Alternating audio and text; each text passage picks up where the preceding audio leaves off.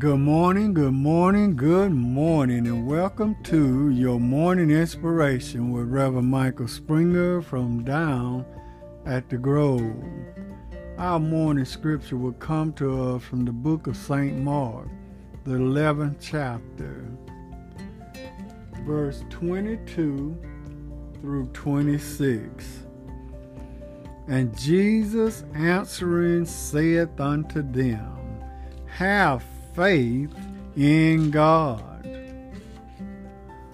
For verily I say unto you, that whosoever shall say unto this mountain, Be thou removed, and be thou cast into the sea, and shall not doubt in his heart, but shall believe that those things which he has said will come to pass, he shall have whatsoever he saith.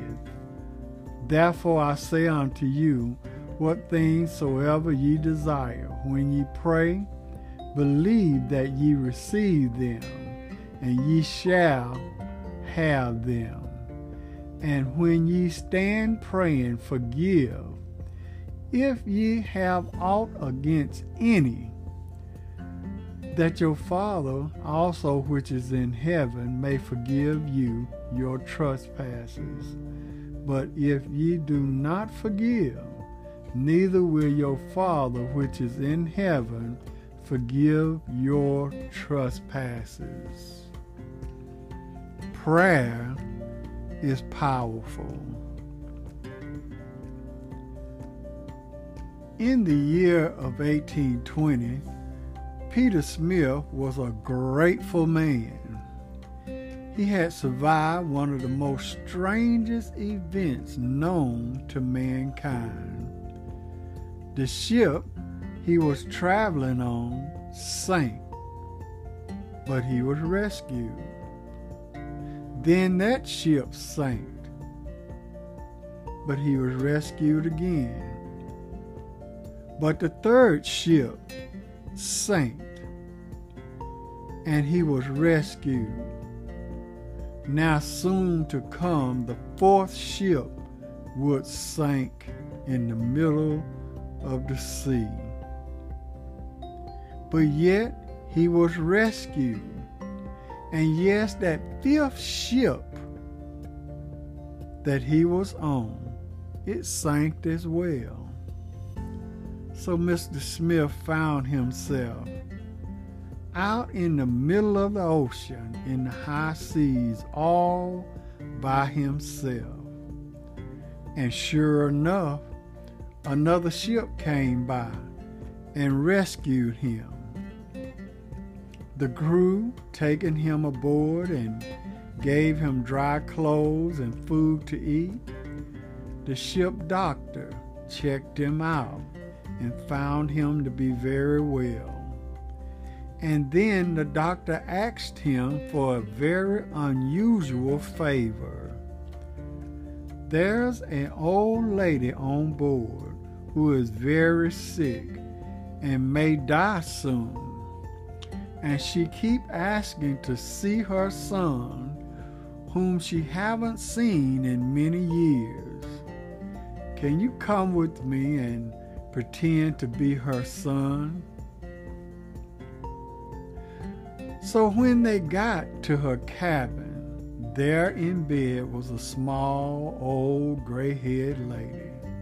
She was crying and praying, If I can see my son one last time before I die. Mr. Smith stood by her bedside, and he turned and asked the doctor her name. And he said to her, Her name is Ann Smith. He realized that God had saved him 5 times from dying to be by the bedside of the mother whom he had not seen since he was a child. A mother's prayer was the lifeline that kept him from drowning in the middle of the sea. Yes, my friends, prayer will change things.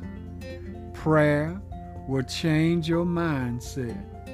It will change the atmosphere. Prayer, it will release power. Prayer can bring healing in relationships, healing in your life, healing in your body. So don't give up on prayer, because prayer is powerful. Amen. Let us pray. Oh, gracious God, as we come before thee with bowed heads and humble hearts, we acknowledge, oh God, that we have not been praying as much as we should, because we realize prayer is talking to you, the God of our lives. We pray, God, that you ignite a passion for us to be able to start praying in season and out of season, because now we realize that prayer is powerful. Prayer can change things. Prayer changes the atmosphere. It changes our mindset. It helps us to move forward, for we don't realize that you have set things in motion. And we thank you for it, oh God. We pray, oh God, for the sick and shut-ins. We pray for our families. We pray for all of our loved ones. We pray for all of the people that we are acquainted with. And I pray, God, that whatever we do may be a blessing to someone else. Continue moving us forward, and we always give thee the praise. In Jesus' name we pray. Amen. We thank and praise God for you today.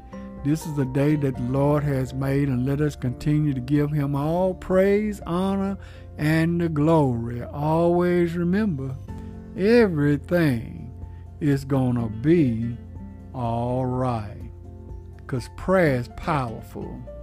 This has been Reverend Michael Springer with your morning inspiration from down at the Grove.